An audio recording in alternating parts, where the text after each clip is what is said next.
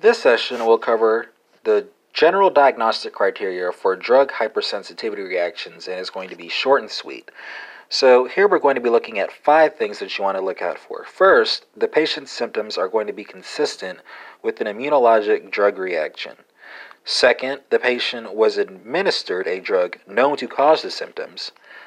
Third, the temporal sequence of drug administration and the appearance of symptoms are consistent with a drug reaction. Fourth, other causes of the symptoms have been effectively excluded. And fifth, lab data are supportive of an immunologic mechanism to explain the drug reaction, which is not present or available in all cases. And that covers this nice, short and sweet session on general diagnostic criteria for drug hypersensitivity reactions.